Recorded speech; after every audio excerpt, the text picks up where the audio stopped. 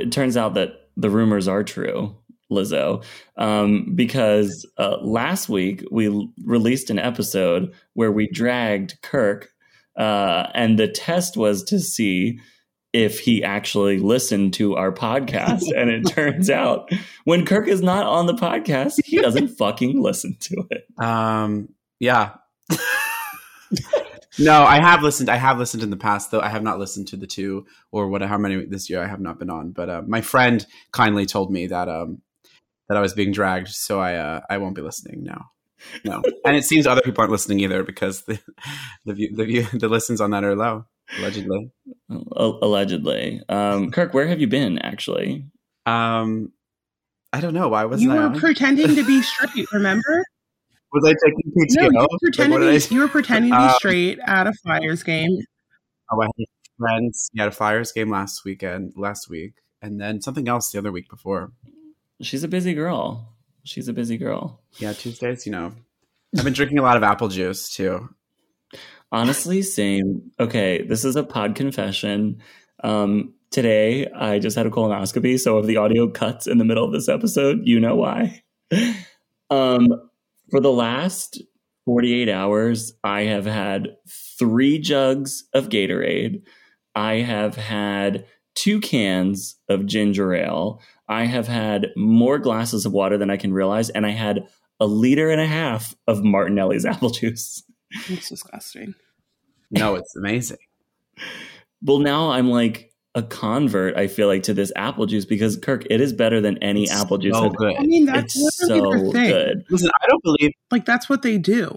Yeah, it's just better. Like, what else does Mott's make? They're probably part of a larger corporation now. But, like, this is literally 100% just apples, like purified in juice form. It's so good. And I posted something on Instagram about this, and I tagged them, and they replied, and I asked if they would make a hard cider, and allegedly they do, but it's only sold in like 3 or 4 different states, and then it's sold at Total Wine, which I believe there's a Total Wine in Delaware. Yes. I'm not going to go to that state, but I have a friend that works there, so I told her to pick it up for me. Why did you say that state? Like it's some type of bad place. It's literally Delaware. It is the home of our great president.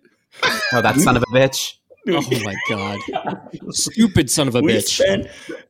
We spent last week dragging I will that be honest, man. We can become an alt-right podcast, and that is where we cash in. I think pop if off. Kirk and Paul convert to the right choice, and I accept, and I will say I am 1/8 Caucasian. So embrace the 8th. That sounds like a slogan we should not be saying. Yeah, wait, I what's don't know the what it 8th means, Amendment? Well, anyway, I think we need to continue. We should carry on. Let's carry on. Welcome back, everybody, to Let's Unpack That, your weekly podcast where queer and questionable millennials unpack topics at the top of our minds through the lens of crippling anxiety and a lack of expertise. Tonight, we are talking about political affiliations. We have a very special guest, which we will introduce to you shortly. But before we get to that, first, some reads for our panel of podcasters here. He's the person who organized our guest speaker this week, and he's also the most likely to call a member of this podcast a Marxist in a derogatory way. He's a Charlie Kirk enthusiast and our sound editor, Andrew Nagy. Thank you. And any of that true? Any hint of truth in any of that? I am not going to confirm nor deny any of that. But I prefer Ben Shapiro. Wouldn't be good for the brand. And the only form of socialism he's familiar with is the communion party at the local gay steam house. He's our pop culture expert and failed state, Kirk Wilson. I've never been to a bathhouse, actually, which I'm kind of embarrassed by. Okay, but like you're familiar with like the communion, right? I'm guessing the way you just said that. Sure. Ew. He It's did like grow an up actual. Catholic. It's a What? circuit Weren't you an party altar brand. boy? I was an altar boy, but we're not getting into that today. God. Listen, the communion is like a brand of gay circuit parties, and they advertise like all over the place. And I just assume because you are literally just a hole that you had been to one. Is it spelled like C-U-M, like cum union? Yes. Cum that's the union. point, Andrew. Jesus Christ! Talk about being a hole. You literally were a hole today. That's all you did today was be a hole. Honestly, I don't know. like, thank God I didn't wake up like in the middle of the colonoscopy. But when he came in with those photos afterwards and he wanted to show me what he'd taken out, I was like, no, thank you. You put them right on Grindr. Yeah. He showed them to Joe. No. Joe was my caretaker today. But if she got any further radicalized after last week's episode, she'd become a spitting image of a 1970s Angela Davis chasing down a member of the Philadelphia Police Department. She's the only person on this podcast with a skin color that isn't chalk white. She's Erica Ellis. That was the nicest thing you've ever said about me. Oh, good. Anyway, we are going to get into our episode after a quick break. When we come back, you guys will get to meet Casey, and we will talk communism, socialism, and Kirk's love for capitalism. I just...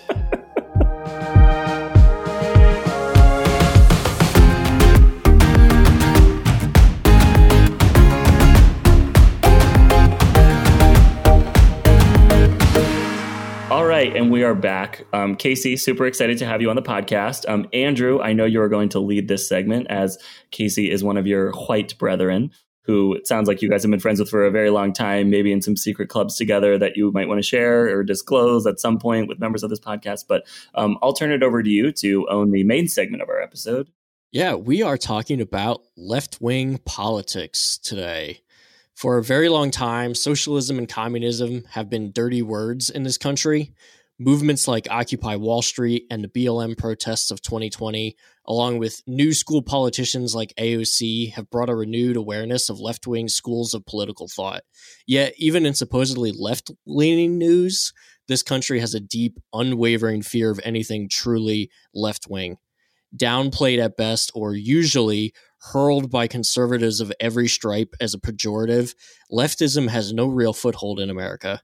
Indeed, for many, communism is synonymous with being anti-American, and we all know that nothing is worse than any criticism of this country. Growing up, we took it for granted that the Soviet Union and all it stood for, and every other state like that, Cuba, China, many others, was the ultimate antithesis of the United States, the greatest country on earth with the most ideal political system.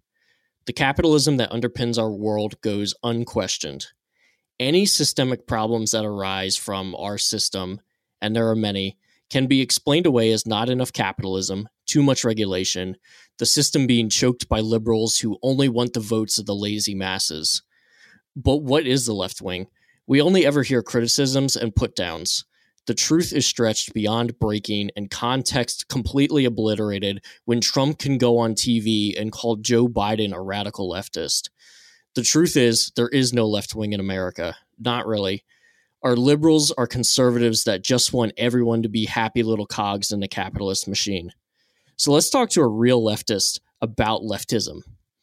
The typical stereotype of a lefty in America is a skinny freshman kid with weirdly colored hair who bought the Communist Manifesto to feel smart. People who want to move our country more to the left are seen as shrill, emasculated, lazy, and entitled. But Casey, who is a long-term friend of mine, is anything but those things.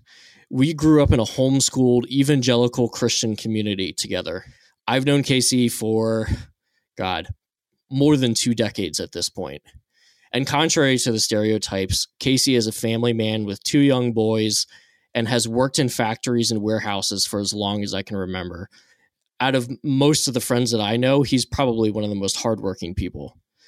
So Casey, welcome to the podcast.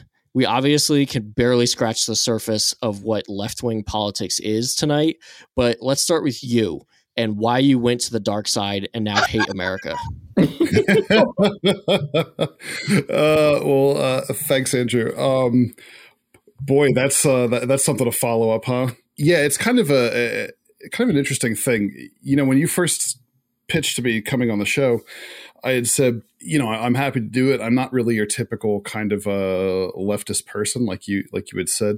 I didn't, turn to Marxism in college and join a commune and take a trip to Bangkok or anything like that. So, in fact, if anything, I started out in college ever so slightly on the right-wing side of things. I kind of took a little bit of pride in being what I think we would call today a centrist. I was kind of happy to say, hey, you know what? There's kind of the plus and minuses. I almost said good people on both sides, and man, did that statement get ruined a while ago. But that is what you're saying, Casey. Like that, when people say that they're centrist now, like the idea is like I can get along with anybody, and I can get along with people on both sides, right? So exactly, no, that's exactly right. And my kind of personal philosophy is that it does kind of take all kinds. Well, maybe not all kinds, but most kinds. There needs to be some input from everyone. So anyway. I kind of stayed that way through most of college. I went to Temple University in Philadelphia, and at the time, I'm not sure how it is now, but the campus living situation was pretty much non-existent. So you kind of had to live in the community. So all the things I had kind of been raised to believe about the folks in that community and the community they had built was kind of constantly challenged. Insofar as looking and saying, well, I don't know, if people here they don't seem lazy to me. They seem like they don't have anything there's no other options. Look at all the job opportunities here that pay so much money. There's nothing. It's a wasteland here. There's no money put into the area, no money put into the city. So I started to kind of think more and more like, I don't know, a lot of the things that have kind of kept me center aren't making as much sense anymore. So that was kind of a very slow build.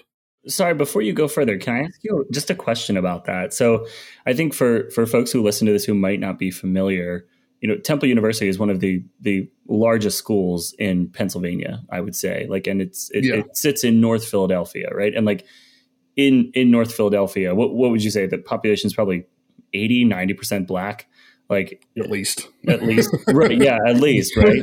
Yeah, and I also went to school in a similar neighborhood, so I'm curious too. Just like before you jump in and get closer to 2016, like, did you also have a feeling like when you went to school, like, oh my gosh, I can't be near the neighbors? Because that's kind of what I was taught. Is like you stay on your campus with your college students, with your like safe environment. You don't venture and talk to them, right? Like, which was also a predominantly Black neighborhood where I went to school and where Erica went to school too. And Kirk. Yeah, absolutely. I went to Temple. It's cool. I'm not here. Wait, Casey, what year were you at Temple? I don't think you said. No, you're right. I didn't.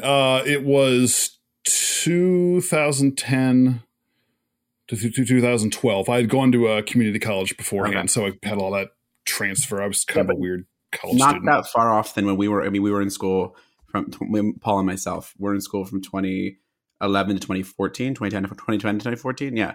So I can agree with what you're saying in terms of how the neighborhood was. And I've been back in only 7 years and it's wildly different. Mm-hmm. But yeah. Yeah, no, it's a lot of the neighborhood was kind of bought up and bulldozed and rebuilt in the image of, happy, rich, white college students. So there was definitely a lot of stereotypes to kind of overcome, a lot. I wouldn't think of the way that I was raised or myself at the time as like, I don't know if bigot's too strong of a word. Probably not. I would say, oh, well, people deserve, happiness and goodness and so on and so forth. And yet at the same time, I'd say, well, if only they weren't so lazy, if only they weren't causing all these problems for themselves. And I kind of had to look at myself after a while and be like, what am I, like, I'm talking about other people, other human beings. They're no longer the people on the news. They're no longer the theoretical ping pong ball between political parties. Now it's folks that like literally live next door to me. And like you would expect anywhere else, you had all kinds. You had people that, sure, you didn't really want to talk to a whole lot. And you had people that were great and very, very real. More real than people that I had grown up knowing in a lot of cases. Folks that knew themselves and knew what they were about, which is not something that I was familiar with myself, especially as a college student trying to kind of find my way. So yeah, it's kind of it was only really like a 2-year period, like I said, but it was a lot of learning, a lot of kind of retooling of how I thought about people around me. And then that started to kind of expand into, other people groups. If you remember, probably 2013, 2014, there was a lot of like Muslim extremism in the news, attacks in Europe and so on and so forth. And I found myself kind of reckoning with that in the same way with people that I hadn't met and saying, hey, you know what? Let me think about this from a human perspective. From these are people, Anyway, so yeah, kind of marched along the centrist path a little bit, was kind of happy with that, figured this is, kind of a good spot to be in. Yeah, then 2016 rolled around and Donald Trump won the election. And I was surprised how much it affected me. I remember this really solid pit in my stomach. I'm not someone who has trouble sleeping, thank God. It's never been an issue of mine. And I had trouble sleeping that night. I was very concerned. The rhetoric that I had heard from him in that year leading up to was scary. Things that, as kind of a amateur student of history, I had heard before and not in any good context. So as he took office and, the executive orders started to come out, the policies started to roll out. And you guys remember that really only intensified as time went on. The longer he was in office, the more intense those things got. I started to look around and kind of say, I don't know, trying to play the middle here doesn't say there is no middle. All the footing that I thought that I had was kind of gone. And the voices that started to make sense for me were the voices that said that, hey, equality is paramount. To treat everyone that, doesn't look chalky white like me as other, as those people is wrong. There wasn't any question left in my mind. It was wrong. And the people that really were happy to stand up and say that, the billionaires that just continued to rake in the money and have continued since then to break their own records year after year after year. It's like a rigged baseball game. While the rest of us kind of, hey, you got your 2% raise. I hope you're happy because it really took a chunk out of our company. No, you really should be grateful. Don't you understand? The only people that I was hearing standing up and really saying these things are wrong and we have a better way were the socialists, which was kind of a surprise to me. It's not something I ever thought that I would really buy into too much. And I really identified with the workers' rights. Like Andrew said, I've been a factory worker and a warehouse worker pretty much my entire career. So those things really kind of resonated with me. The more you look into unions, the more you look into workers' rights, workers' councils, the more that you hear things like, your boss needs you, you don't need your boss. And I thought, wow, that's 100% accurate. You're right. So that's kind of brought me to where I am today, kind of keeping an eye on those things around the country and trying to educate myself as much as possible as time goes on. It's a journey and it's a long process, actually. Yeah, I can appreciate that. I think I have had a similar arc in that I don't think I was somebody who really thought too much about politics at all Right. before 2016. And I think my point of pride was saying, oh, I'm not political. And you still hear people say that, oh, I'm not political. And I think now I'm somebody who says, well, everything is political because it has to be, because it's made political, because every decision we make, everything we do in this country feeds into being political, good or bad. I just didn't think about it. And part of that is just my privilege of my upbringing, of my skin color, a lot of different types of privilege. It just allows me to go through life and not have to think about it too much, because why would I have to? There's no friction like other types of people experience in the world. So, when 2016 happened and Donald Trump happened, in the lead up to that in 2015, you see it as a big joke and you think, oh, there's no way he's going to win. I mean, it's this big, stupid thing. And then he wins and you're like, oh shit, like this actually happened. And what does that mean? And I took it for granted growing up that anything that was communism or socialism or left wing is bad. And it's like, oh, well, the charitable reading is there's some good ideas there and it's nice, but it's a utopia and we're never going to reach a utopia. And obviously it didn't work in the Soviet Union or in other countries, and we only ever hear criticisms. And, we certainly don't hear about how the U.S. intelligence apparatus and the U.S. government and other Western countries have spent billions of dollars and untold effort making sure that those other countries didn't do very well. And we've deposed leaders and set up our own governments there, or governments that are friendly to us. But I think we can talk a little bit about like what is socialism, because we hear that word almost every single day on the news, or communism or leftism or some variation of all those terms, and they're all related, but there are some differences and nuance there. But we only ever hear them divorced from any context and just thrown around as a political ping pong, as you were saying, or as insults, really, but not with any explanation. So can you talk a little bit about, at least to you, what socialism means? One of the major things that I learned kind of as I started to look into socialism was just how bad my own education was. And I had initially thought, kind of like to your point, Andrew, that was kind of a Christian conservative thing. You kind of grew up worshiping Reagan type of situation, and that obviously communism, socialism is the antithesis of that. That's true, but that's not just the case. You are going to get a more accurate picture of what fascism is and what fascism looks like in school than you will of communism or socialism at large. I think the ideas of fascism in some ways are a little bit simpler. That might be the reason why. Whenever you have communism, socialism, they're used interchangeably. They're really not. Technically, one precedes the other. You have a socialist state, which the idea is eventually moves into a communist state.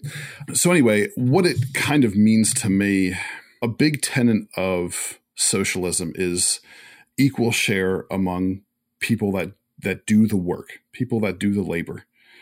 For instance, I work for a major pharmaceutical company, and I work in their supply chain warehousing division. Just recently, they announced real big raises in the middle of the year for everybody, for all the floor workers. And that was kind of unprecedented, and they said it was going to be a lot of money. And it was good. I remember the district manager came out to tell us, we all kind of had to nod and clap just about. It was almost enforced. This is a really great thing we're doing for you guys. I want you guys to really understand, we budgeted an extra $700,000 for this to go through for 3 different sites full of people. And I remember kind of thinking $700,000 is a lot of money, but I can look around this warehouse and point out individual things that will come up to $700,000 plus by themselves, and we do many, many, many of those a day in orders. Right. And I thought that's kind of and that's 700,000 for 3 sites, probably 150 people in total. So again, making more money is good, but I kind of explained it to a couple of my coworkers this way: hey, what if what we had people that have never done our job saying to us, well, we all sat down and we talked, and we decided you're worth exactly this much. And I said, what if the reverse was true? What if we all sat down and we looked at our boss and we said, we see you doing a lot of standing around. I mean, a lot. So we don't think you're worth nearly what you're making. It's kind of to them, this is completely normal. Oh, well, why wouldn't you take it from us, how much money you should be making? But you try to think of it from the reverse, and it makes a little less sense. But that feeling, like what you're describing, I imagine as people heard you say that as they listened to this, they felt uncomfortable, because I felt uncomfortable, because we are not trained to protest in that way. We are not trained to fight in that way, to even suggest that we should have any say on how the company is run, because what we've always been told, the people at the top decide, we will contribute our part. Maybe someday we will make it to the top, or we'll get to a point where we feel like we want to stop, or we will change and go to another company that's going to pay us a little bit more. At no point have we thought that was maybe an attainable future for us, where we could come together and say, no, this is what we want. And you know what? We control this because we're the ones making this thing happen. Like, that's empowering in a lot of ways. It's also terrifying because it's not even how school was structured. For me, I went to Catholic school. God forbid you say, literally, like at no point could you say something back to, one of the nuns or one of the sisters, or say like, hey, what if we did the class this way? What if we tried it this way? That wasn't ever something I had the opportunity to create really in almost all 16 years of my education. That's interesting. Yeah. And to your point, Casey, about the product that you're shipping and you're moving costing way more than the money that they set aside to pay more wages to everybody, that $700,000 was probably one person's bonus that year too. It was less than one person's bonus. There's a couple of people that have to report that sort of thing. So yeah, it was quite a bit less, actually. Yeah. And we're always told that those people at the top of the company earned their way there through hard work and their own determination and their exceptionalism and their individualism, all these terms that we think of as just the ultimate expression of being an American. And they earned their way to the top. And now they deserve that money. And what they do is so important to the fabric of that company and keeping the work going and the money coming in. It's so important that they deserve 3,500 times what you make on the shop floor actually shipping the product out the door. And how can you look at those two people and say that one person is working 3,500 times more than the other person? And especially when you're talking about like the people who make the least in this country are the people that work the hardest physically. And, yes. If all it was hard work, then everybody in a sweatshop in India would be the richest people on the planet right now. Yeah, without a doubt. That actually kind of brings up an interesting point I wanted to make sure I made, that whenever you talk about socialism in America, one of the big things, I know you all have heard it, is socialism is equated with those lazy kids that don't want to work for a living. That's always the first go-to answer. It's either you're communism, are you crazy? Or it's, well, I don't really know what communism is. I don't really know what socialism is. I just know it's for those lazy people. They don't want to work. They just want everything for free from the government. And you're the hard worker. So if you're in a socialist state, you'll be mad at those people for not working as hard as you. Absolutely. Yeah, exactly. And it's, so you have to work for a living. Now look at all these people that just suck off the government welfare tit. This is all the things that are directed to each of us so that we're all fighting each other and we're not kind of looking together and being like, hold on a second. One of my personal kind of beliefs about the way that socialism works is that it's about personal responsibility and, hard work. That's a big part of it. If we're talking about a factory or warehouse where, there's 100 people working and we say, hey, you know what? We 100 are the ones that do 95% of the work. So we should run 95% of this business. That's a lot of responsibility. And it's way more than what we're getting paid for right now. So if we were able to flip that on its head where we say, okay, you know what? We're going to divvy this up, this 95% between us 100 people.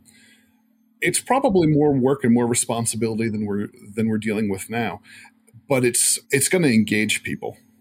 It's going to engage them. It's going to get them interested in their work. Right now, one of the really unfortunate parts about a warehouse job is it's kind of brainless. And I work with a number of people who have just completely not even fallen into that hole, dove off the cliff straight into it, where, they're just kind of automatons at this point. There's not really a whole lot of free thought going on. To try and talk to them about something like this, they don't really get it. And that's a product of the capitalist way of, get in line, be a cog, fit where you fit, and run until you wear out. But work hard at the same time. You have to work hard. Absolutely. You're lazy, and this is your punishment, whatever. We've all heard all these things. And it's wild because the personal responsibility and the hard work that we could be putting into something together is instead put into something that we work for somebody else to make money for them. It's kind of a wild concept. It's, there's a lot of, it's not really a wild concept, but it is in this country. It isn't according to our training. Paul, you brought up education. I mean, everything is set up from the beginning to put us on the path of, consumerism, materialism. Look, I was raised on Star Trek as a kid. I one of my favorite things about that is the concept of humanity getting past the need to accumulate material wealth. So many things that we do during our day involve trying to accumulate material wealth, one way or the other, whether it's just to accumulate material, whether it's to keep the lights on and the heat on in our house. Either way, everything is about the rat race. What if it was about, hey, what can I contribute to humanity? Maybe it's not that lofty. It's, hey, what can I contribute to something that improves my mental health? Maybe I'm a better writer than I am forklift driver. Maybe I'm a better artist than I am, desk sitter. Maybe I'm, better at these things. Maybe these things, in addition to, creating beauty and creating things around us like that, are better for our mental health. What is the mental health crisis number in this country right now? Every show of hands, everybody says, I got something. I was going to say it's 100% if this podcast were a sample size. Exactly. Yeah. And I bet if this podcast was 100 people, it probably would be just about 100. And where does that come from? That comes from running the race, running the rat race, chasing our tails over and over every day. Each one of us works a job where maybe we like it, maybe we don't. But I would say most of the people, if you go to them and you say, what would you really, first thing comes to your mind, what do you really want to do? If you could do anything, everybody has an answer. Well, I don't want to do this. I'd rather X, Y, and Z. And instead, we're locked into this cycle of chase, get, and feed it all back out and have to chase some more. And, imagine if that was different. Imagine if we worked together collectively. Imagine if we worked together for the benefit of each other and the benefit of really of the human race. It's lofty. It sounds ridiculous. But it sounds ridiculous because we're taught that it's ridiculous, not because it is ridiculous. It can be so much better. I have 2 kids. That's a big part of what motivates me. I have 2 children. I don't want them to grow up with the same kind of struggles that I grew up with. And look, I'm sitting in a heated house right now. I'm relatively comfortable. The lights are on, everything's fine, but it could be better. It could be better. And I want it to be better for them. I want them to see, this bright future, not be mired in anxiety and depression like the rest of us. So I'm sorry, I probably went way off topic with that, but that's what I wanted to say. No, I think that's exactly the topic that we're talking about is that, one thing that we're always taught, there's this huge self-help and motivational industry in this country, and you're feeling bad. Well, you just need to change your outlook. You need to change your mindset. All you need to do is buy this book on Amazon for $17.95 and, read it cover to cover and it'll change your life. And that doesn't work. Then there's the next book and the next one, or this YouTube series or whatever it is. And, a lot of it comes down to, we're always told that we're basically all just currently disadvantaged millionaires, and we'll get there. All we have to do is work a little harder, put in a few more hours, do that side hustle, whatever it is. We just have to sleep less and work more, and we'll get there, just like those other people that are at the top of the pyramid. The one thing that always bothers me that we hear all the time is everyone has the same 24 hours. That's just not true. We get up in the morning and we have to go to work, and then we work 8 to 10, maybe some of us 12 or more hours a day. And then you come home and you have to maintain your living space, your house, your apartment, whatever it is. If you have a family, then you have to attend to your family, kids, and end of the night, you have 30 minutes to sit down and watch some mindless TV and go to bed and wake up in 6 hours and do it all over again. There is no time, I think by design, to sit down and think about any of the things that you're talking about. And the stereotype that it's something that young people they read about Marx or something like that. And then that's a phase you go through when you're young in college, when you're in your 20s. And then as you get older, you grow out of that phase. And I think that's by design, because you have more time in college. You have some time to sit and think. And then when you get into the workforce, you don't really have that time, because what's lionized in this country is just endless work, to the point where everybody gets on a call where I work and everybody kind of goes around and says how hard they're working that week and how they have no time. And people send emails at 10 p.m. at night. And, one thing we've seen, especially with unionization efforts at Amazon, is Amazon structures their entire workday to wring as much time out of their workers as they possibly can, up into and beyond the point where it's legal or even healthy for their workers. And one that helps them to push out more product, but it also burns their workers out. So it's really not a great practice for the company if you were to think about it. But what is good for the company is no one in an Amazon warehouse has time to say, hey, maybe we should ask for higher wages or breaks so we don't have to literally piss ourselves on the conveyor belt while we're packing up people's shit that they bought.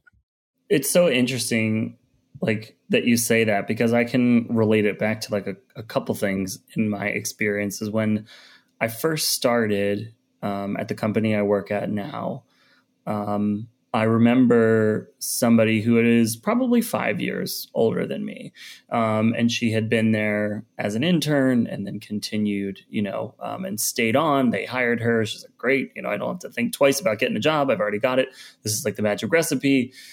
And I remember her, like, she's probably manager level at that time, maybe senior manager level or something like that. And I remember her saying to me, it's so nice to have you on our team because the rest of us are so jaded about what's possible. And I was like, what? Like, I didn't understand what that meant as a concept. And I have a tendency and a personality, as most people on this podcast and who listen to this podcast know, like, I have a tendency to be too much, right? But like, I remember coming in and like being like, oh, like what's our culture? Like what can we theme? What activities do we do? Like, how do we collaborate with one another? How do we get up beyond our cube walls when we had the high cubes? How do we talk to each other? I was like injecting this energy into a group of people that already just a few years into their career just kind of felt like the job's the job. The job is safe. The job is convenient. It pays well. Okay, I'm just accepting that this is sort of my reality right now. And I remember being like, oh, I can't ever let myself get like that. And for the most part, I think I've done okay. But where I've failed and where I've taken the opposite course correction is, Andrew, to kind of what you were saying, is that we're never enough, right? Like, or there's always something more we can be doing. And for me, it's like, okay, you're pursuing your career. I've got that's good right now. You're pursuing your passions. That's podcast and a nonprofit I work in. You're pursuing local activism. Those are some causes that I volunteer for. Oh, your social life. Oh, your family life. Oh, your house has to be clean. I'm like, I've course corrected in such an opposite way, because what I've been told is that whether directly or indirectly, nothing I do will be enough. I always need to keep creating. And even with this podcast, it's like, well, how are we making money off of it? It's like, sometimes you don't fucking need to make money off of something, Although it would be great. Martin, if you're listening. but I think I have these hours. I spend these hours because I realize work might not give me happiness. And so I have to find my happiness elsewhere. And that is such a driving motivator for me every single day, to the point of like pain and where I burn myself out. But I think that's a great point, because that's like a generational thing. Like, I think like our millennial-ish to Gen Z-ish brains and not, I mean, I think there is a difference between the two, but there's not that wildly much of a difference, that like our parents never did that. I don't think for the most part generation. Like, I think it was just like you work, your job is your life. Even if you're good at it or making a lot of money or not, or if you're exceeding, or if you're getting promoted and becoming, senior level executives or whatever you do, being successful, whatever that is, that's what it is. And I feel like our generation and the one below us are starting to be like, no, like, yeah, I know the game. You have to make money, right? At least in our society. Like, so, but what are other things we can do, whether that's going to make us money or not make us money? But the possibility of it, I think, is what makes people excited. And that's kind of what you're talking about. And I think the first point you made about, like, now us being, I mean, me and you for the most part, and I've been working for 6-7 years in a job in corporate America. Like, I think I'm not saying I'm jaded, but I've gotten to that point right now where I'm like, wait, like, what else could I be doing? What else could we be doing? And I think when you fall into it, because like, oh, this is a job, I'm getting paid good money. It took me a year to find a job in the first place. I thought I would go to college and walk out the door with one. And like, why? Looking back, I'm like, why did I even, like, I'm just told that. Like, I right now would be like, I wish I'd done that completely differently and not like freaked out about getting the first job. I wish I'd gotten something that I actually want, which is you can still do that now. But it's like, some people don't learn that 30, 40 years into their career and they never did it. It takes really special people to break out from the career that they started in. Yeah. Again, I think that's a design of the system, right? You're not going to hire somebody who doesn't have your level of experience because you don't care if they're passionate about it, right? Like you want people with experience because it's safe and they're going to earn money. They're going to make you look good, which is going to make your boss look good, which is going to bring you more money, which is going to make you eventually potentially become that millionaire, as Andrew said, like the millionaire in waiting, the millionaire in purgatory. But usually, and it's funny because I think most people that end up there are the people that didn't sit and wait around. They did it themselves. Like, they didn't sit in a job for 40 years and like, now I'm a millionaire. Like, it's people that had their own ideas and left and created themselves, which is scary for someone to do. Especially, I don't think we've hit on this yet today, but I would love everyone's opinion on this too. And yours as well, Casey, around like the one big tie in our country to having a job is benefits and having healthcare. And like, what if I want to go do my own thing tomorrow? And you don't have to quit your job to do it, but sometimes you do. And it's like, well, wait a minute. Like, what if what if I have a crazy health scare or I go to the doctor a lot right now because I'm dealing with chronic things. Like, how do I deal with that if I don't have a job? You're gay. You can't drive. And I'm gay. Yeah. I can't give blood. But you can't give blood. You can't drive. What if you get in an accident? which happens a lot, actually. But no, but I think that it's I was having a conversation this week with my friends about it. It's just crazy that there's this like tie. I guess money is one thing, but then this benefit of like living, it's this like new idea of cost of living. Like, you literally have to have a job that I could be with a chronic issue sucking at, but I have to keep it because like I have to have healthcare to go to the doctor to deal with the situation that I have, to wake up every day to work, to go to the doctor. It's crazy. And that's like a unique experience, but still. There's part of our site that I can log into at work. And they call it My Rewards. Okay. I remember the first time I saw that, I thought, uh-oh. And I opened it up and it has a pie chart. Okay. And on that pie chart, it's split about, I don't know, a little more than half of it is compensation. So that's literally the money they are by law required to pay me and have decided they're going to, that's compensation. Okay. The other part of it mostly is healthcare. Okay, this is what we're paying in order for you to have healthcare, in order for you to have a prescription plan, so on and so forth. And then there's a small part for retirement. Okay, this is the retirement money that you're probably throwing down the drain and won't see at the end of your life anyway.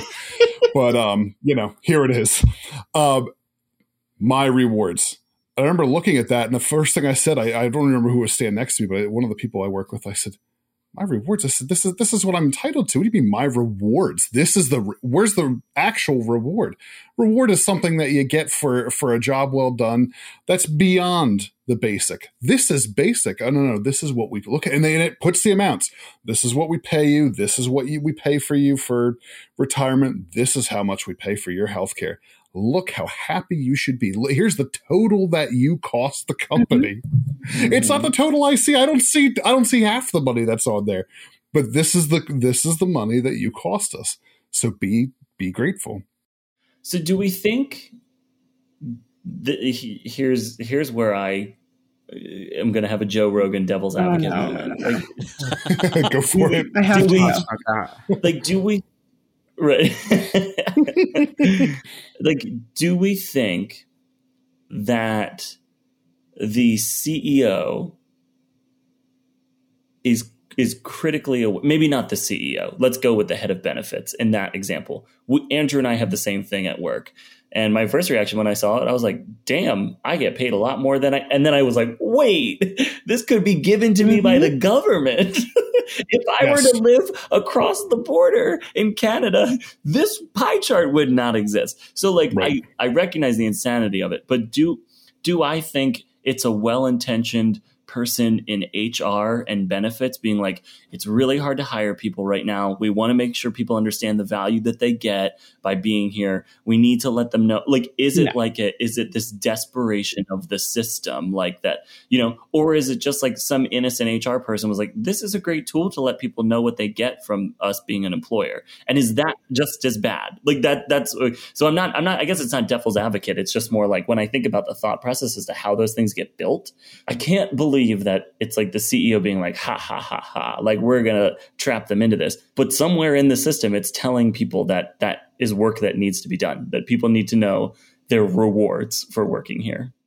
So right now at work, there's this conversation of our standard raise is 2.5%. And that is to, quote unquote, adjust for cost of living. As many people may or may not know, inflation is at 6%. And right now we get paid around market rate. But the kind of argument as to why they're not paying us more is we have a competitive benefits package. And while that is fantastic, I think, that should be you taking care of your employees, right? If I get sick and I don't have the access to the care that I need, I can't come back to work. There is no Erica who comes back to work because, I'm destitute because I got a cough that turned into pneumonia that turned into, $50,000 medical bill. So I think it is more of if they don't do that, the consequences of not providing those benefits is detrimental to the way that the company functions. But I think by and large, when they show you this is how much better you have it, to me, and like, sorry for the comparison, but it's kind of like that really, really shitty boyfriend who was like, oh, look at all of these guys who are doing all of these worse things. At least you don't have that. And it's like, you're right. You aren't beating me up every night, but you're still cheating on me. Like, it is. To say that it could be worse isn't saying that you're getting your best. And I think that unfortunately, the only times that we've seen real change in American history is when it was this clear definition of the poor working class. There really wasn't, especially say, the Gilded Age, right? There really wasn't much of a middle class. It was heavy concentration of wealth. And then you had these people who were working for next to nothing under terrible conditions. And between, you had the Pullman strikes and you had riots and you had people banding together for one common goal. And that's where we received change. And I think, our capitalist overlords kind of learned from it and said, whoa, if things are so bad that it's egregious, then people are going to complain. If we show them that things could be worse and it's not egregious, it just kind of sucks, well, at least we can kind of lull them into that complacency. And then on top of that, they said, well, then let's just call poor people dirty and gross and lazy so that everyone's against them and we don't have to worry about it. So I think that even if there is some benevolence behind it, the truth of the matter is pay people more and pay people according to the market, the actual market, not whatever market is, saturated with 3 to 4 major companies. Pay people what they deserve, and these conversations aren't going to come up as I'm literally getting an email at 10 o'clock. Well, I think, too, you have – I'll make a really quick point because it's a huge conversation. If you look at, like, the minimum wage, still the federal minimum wage after all this conversation is still $7.25, still, where it's been most of my life, not my entire life, but most of it.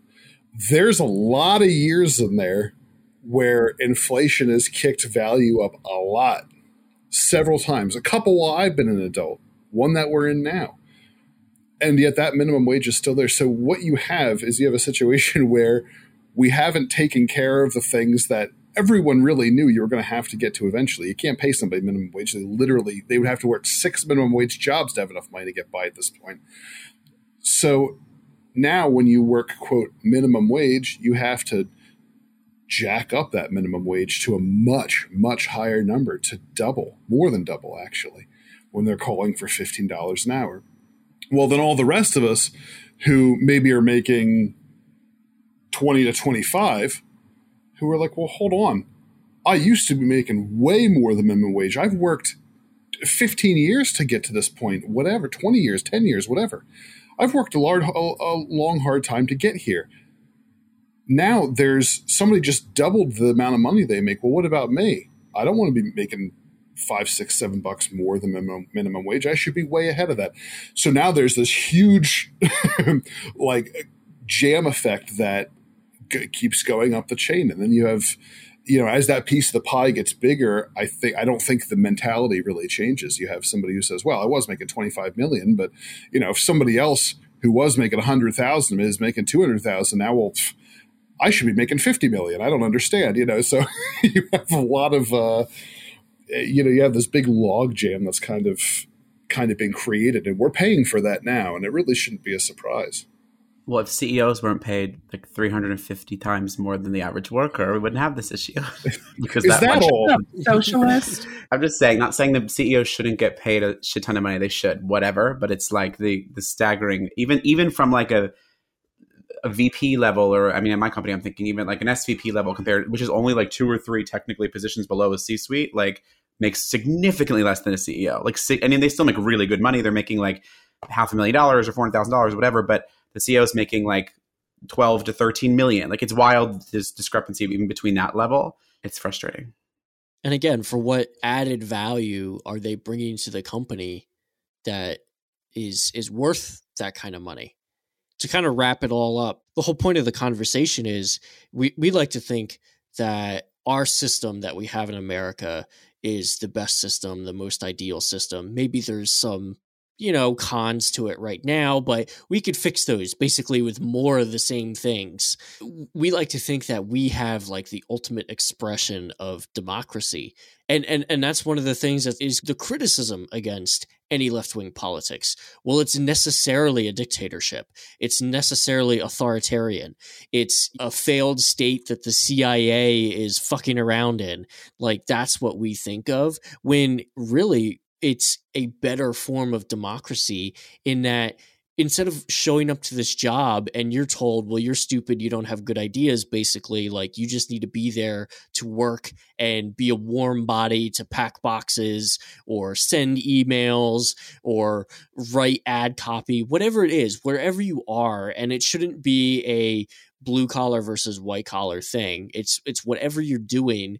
We're told that, we're just supposed to do that job, and we don't have any say in the overall direction. The people in Congress can vote themselves a new salary whenever they feel like it.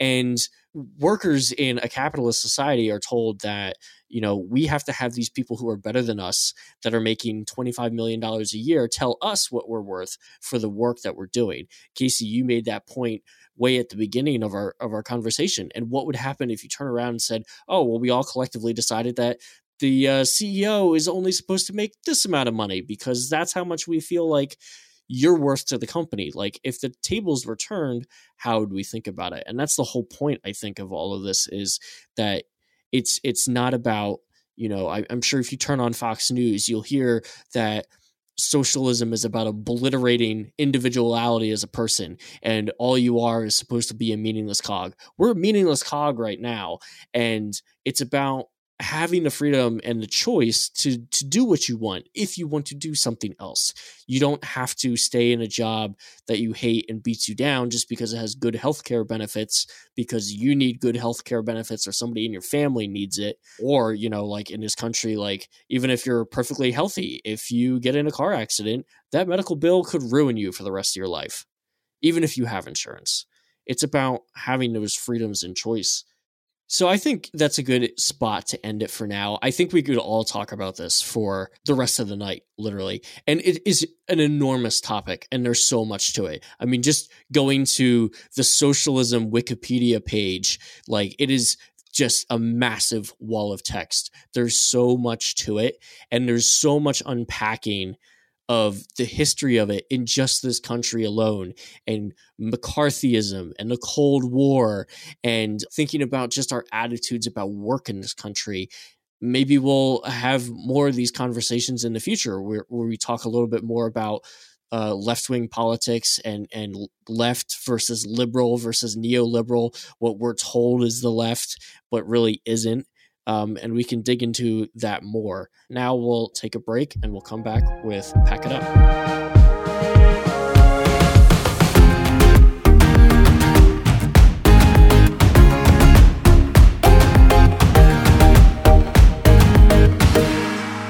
All right, everybody, welcome back to our final and favorite segment of the episode. This is Pack It Up, where we highlight a person, organization, or something in pop culture that needs to pipe it down and pack it up. Casey, as the guest and the first guest to ever do a Pack It Up, you will go first. Awesome. I had a couple just during this week, but there's one that I guess kind of ties into what we were talking about that I wanted to highlight. There is a hospital in Wisconsin. Jesus Lord. Oh, God. Yeah. That is called Theta Care Hospital. They are in a little bit of a crisis right now. What happened was their cardiology and radiology department, which is apparently 7, 8, 9 people. One of the folks from that department got a job with another hospital called Ascension. And it was paying way better, was giving them much better work-life balance, and had a lot of open spots. So all of these people applied at Ascension. The whole department, 100%, applied and got jobs with Ascension. So they let Theta Care know weeks and weeks in advance. Theta Care did nothing, made no counteroffers, didn't say a word. Few days before they were to start work for Ascension, Theta Care suddenly files an injunction with a court to lock these people into their jobs at Theta Care in the hospital and not be able to leave to go to Ascension. Wisconsin, as it turns out, is an at-will state.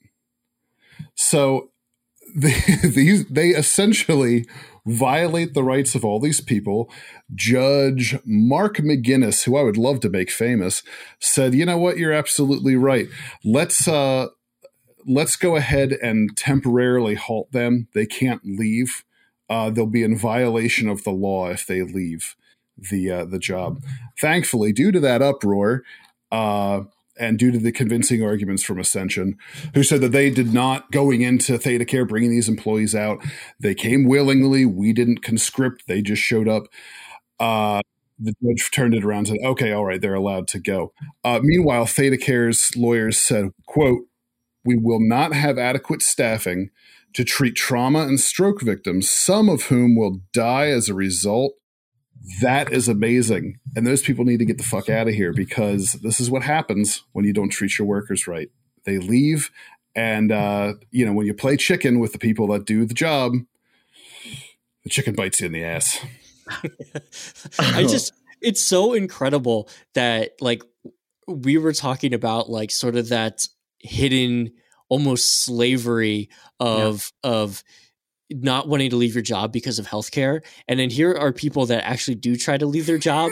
And the company's like, wait, no, don't do that. We're always told oh, well, if you're unhappy, just get a better job. And it's wait, no, not like that. You're right. And literally going to the government to lock you into your position in an at-will state. I didn't even know that was possible. It probably isn't. And yet it happened anyway. So that's me. Honestly, Pack it up. them. Seriously. Andrew, you're up. Friend of the podcast and my dear friend, Tucker Carlson. I don't know if you guys know this, but old Tuk Tuk is a horny boy. Are we going here? Yes. Can I leave? Yeah, we're going here. In America, corporations, they love to do these little meaningless gestures to kind of get a nice news headline and say they're trying to be woke or progressive or whatever. So M&M kind of changed up the footwear on their little mascots that no one cares about. I mean, does anybody know anything about the M&M mascots other than the red one and the yellow one? Yes. Are you kidding? Are you? The green is an icon. The orange has anxiety. He's also an icon. I didn't even know there was an orange one until this whole story. No one in this podcast broke. can literally pronounce the word orange, and it's disturbing. He's literally the peanut-filled one. Anyway. No, they're not. No, the yellow one is the peanut-filled one. Just because you want to put your peanut in it does not mean it's peanut-filled. Oh my God. So that's what we're talking about. Tucker Carlson wants to fuck the M&Ms. 100% he wants to fuck the M&Ms. So they did this instead of having boots on the green M&M, they gave her like Chucks or something. And then there's a brown M&M that had high heels and they like made it into a blockier heel. And he said, "Hey, I have transitioned from high stilettos to lower block heels, making it less sexy. That's progress," he said sarcastically. M&Ms will not be satisfied until every last cartoon character is deeply unappealing and totally androgynous, until the moment you wouldn't want to have a drink with any of them. That's the goal. When you're totally turned off, we've achieved equity. We've won. This man said this on fucking national TV on one of the most watched TV shows in America. He is so fucking horny. I don't understand. Like, how many terabytes of cartoon porn does this man have on his computer? Oh, no. Jesus Christ. Wait, but like, hold on. Before you, like, one thing I find funny about that is, first of all, I think the whole M&M thing is stupid. I don't know why they did it. I think they did it for this exact reason. I get they're making them. I just think they could have done a better job at it. It's like, you know what I mean? I think like, they could have done it and just not announced it. They could have just, or they could have made it bigger and done something a little bit. That's nothing really changed. Like, nothing really changed. So that's why I think people are freaking out about it. But I have to laugh at conservatives saying that they're mad now that they're not sexy, but sexy. If they were, I don't want to say that this candy was sexy, but they freak out if anything is sexual. You know what I mean? Like, it's something, in reality, you'd say something conservative would be taking something sexual and then bringing down the sexuality, which is what Eminem did. They took a conservative approach, if you were to argue. But I guess because the reasoning they're giving is this: one has anxiety, they're more non-binary. I don't know if they said that, but that's been the kind of the messaging that's been around them. I believe the correct phrase is they de-yassified the green M&M. De-yassified. I'm sorry. I honestly mini pack it up to Gen Z just for that, but no, honestly, pack it up to Eminem and Mars because I think it was stupid.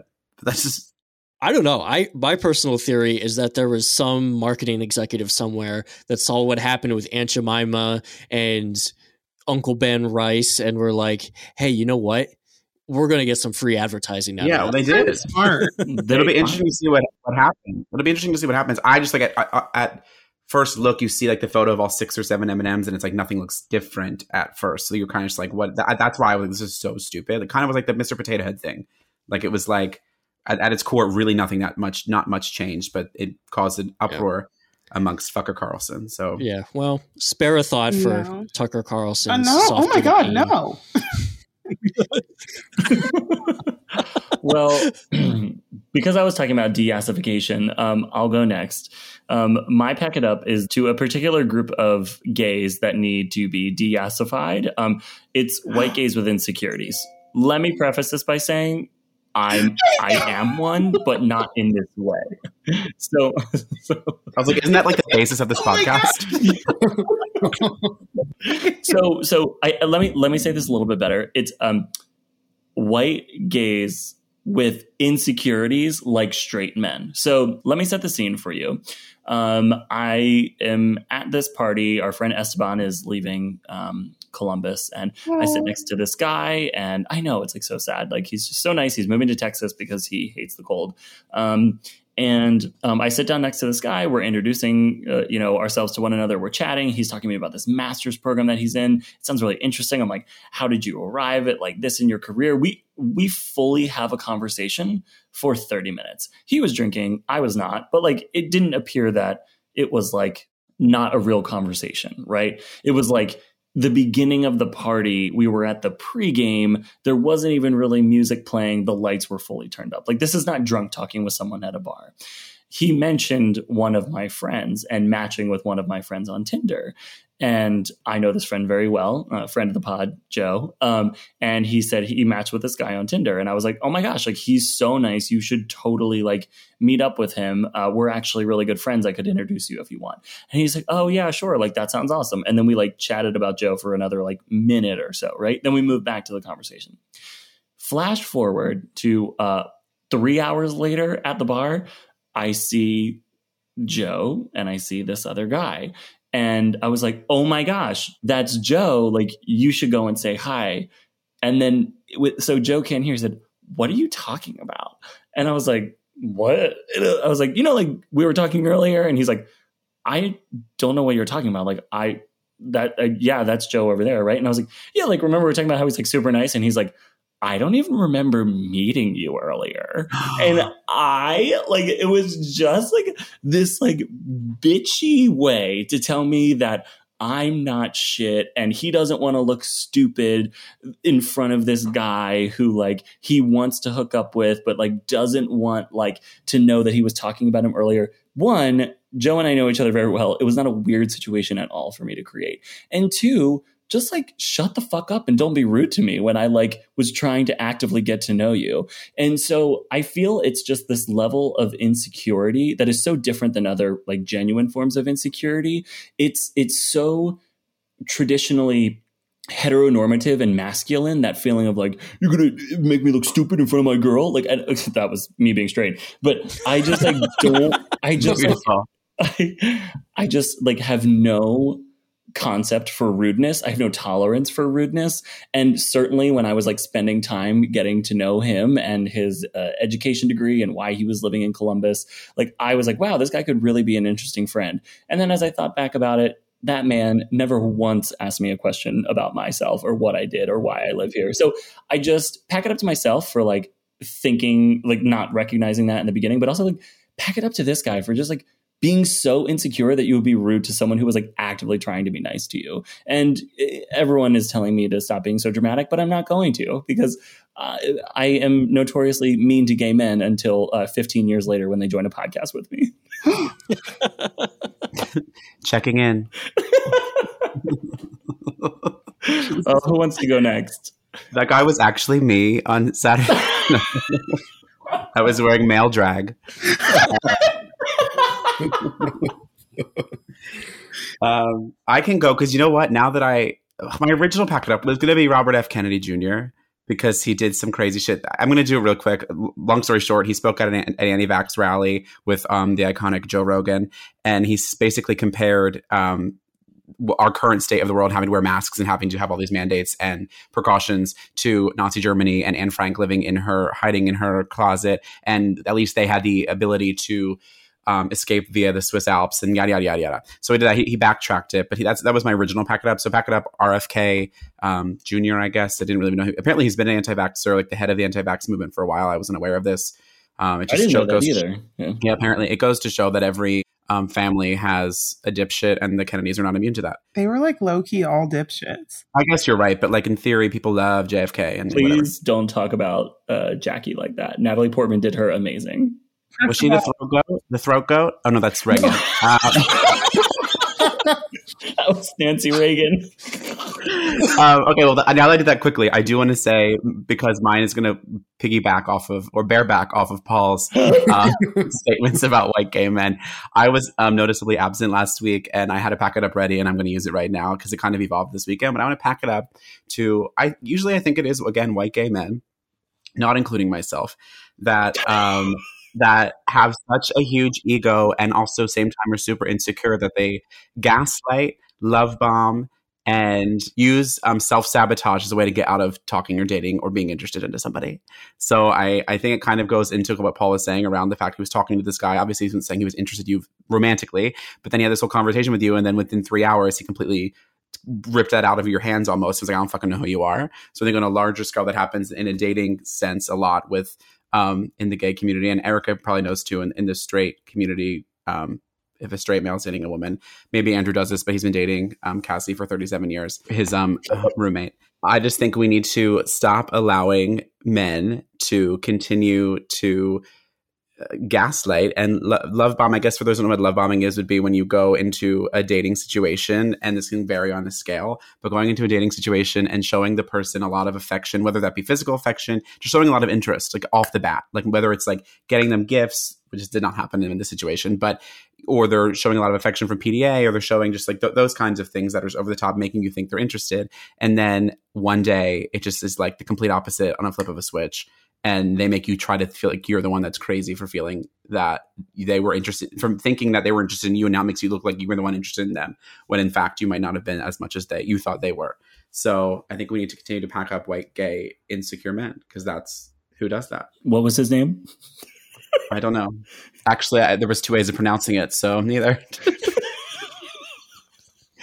But he used self-sabotage. Hopefully he'll never listen to this. I don't even if you know if he gets Wi-Fi at his apartment, but listen, he will with the new Biden infrastructure package. Okay? Erica, you're up. You're our final pack it up of the week. Continuing along the pathway of using fully personal and specific experiences to develop our pack it up, I would like to pack up people who like to just kind of sit on the sidelines and be neutral, as they like to call it. Neutrality is as harmful as anything done of malice. If you are watching bad things happen and you care about one of those things, the bad thing is happening too, and you do nothing, then you don't care about that thing. And I think that I have, for some reason, lost a lot of followers recently, which is super interesting because I'm not Paul. Like, I shouldn't see shifts in my Instagram numbers, but for some reason, a lot of people have decided to unfollow me, so it's a little bit of a personal connection that I used to have with these people. Have I gotten into political debates with them online every now and then? Possibly. But that's to say that it's because I posted something about accountability, and there's a specific person who, again, I went to school with, and he basically said, well, you know, we're not the ones who are pulling. I think he said something to the effect of like, we're not the ones, killing Black people in the streets. And it's like, yes, you are correct. You are not the one. But when you sit around and do nothing, you are aiding the ones. The state of Texas actually says that if you see a crime happening and you do nothing, you can be arrested for assisting because you were passive. And there's not much good that comes out of Texas, but I do like that idea where if you sit there as a bystander and you do nothing, then you are effectively a part of the problem. And basically the discourse that I had with this individual was, well, I think you're being ungrateful for good white people, which is a wild statement because first of all, I don't need to be grateful for any white people. And I don't need to be grateful for people in general if I don't know them. I don't worship any collective. And I think it's certainly something that is frustrating, yes, but I think it tells a story of how much we normalize doing nothing. So pack it up to all those people who do nothing, defend it, and even try to normalize it within their own lives. You suck. Where we started the episode with centrists. Yeah. Well, thank you, everybody, for your packet ups. I hope that, whether it was nurses in Wisconsin or no longer a love interest, that it was therapeutic for you to get those out into the universe. But this has been another episode of Let's Unpack That. Thank you all so much for listening. Casey, thank you so much for joining. Andrew, thank you so much for guest hosting. And we will be back next week. If you like this episode, please rate, review, subscribe on all the different platforms. And if you hated this episode, you can fuck off with Tucker Carlson. So I'm kidding. We really like feedback. All right. Talk to you all next week. Bye.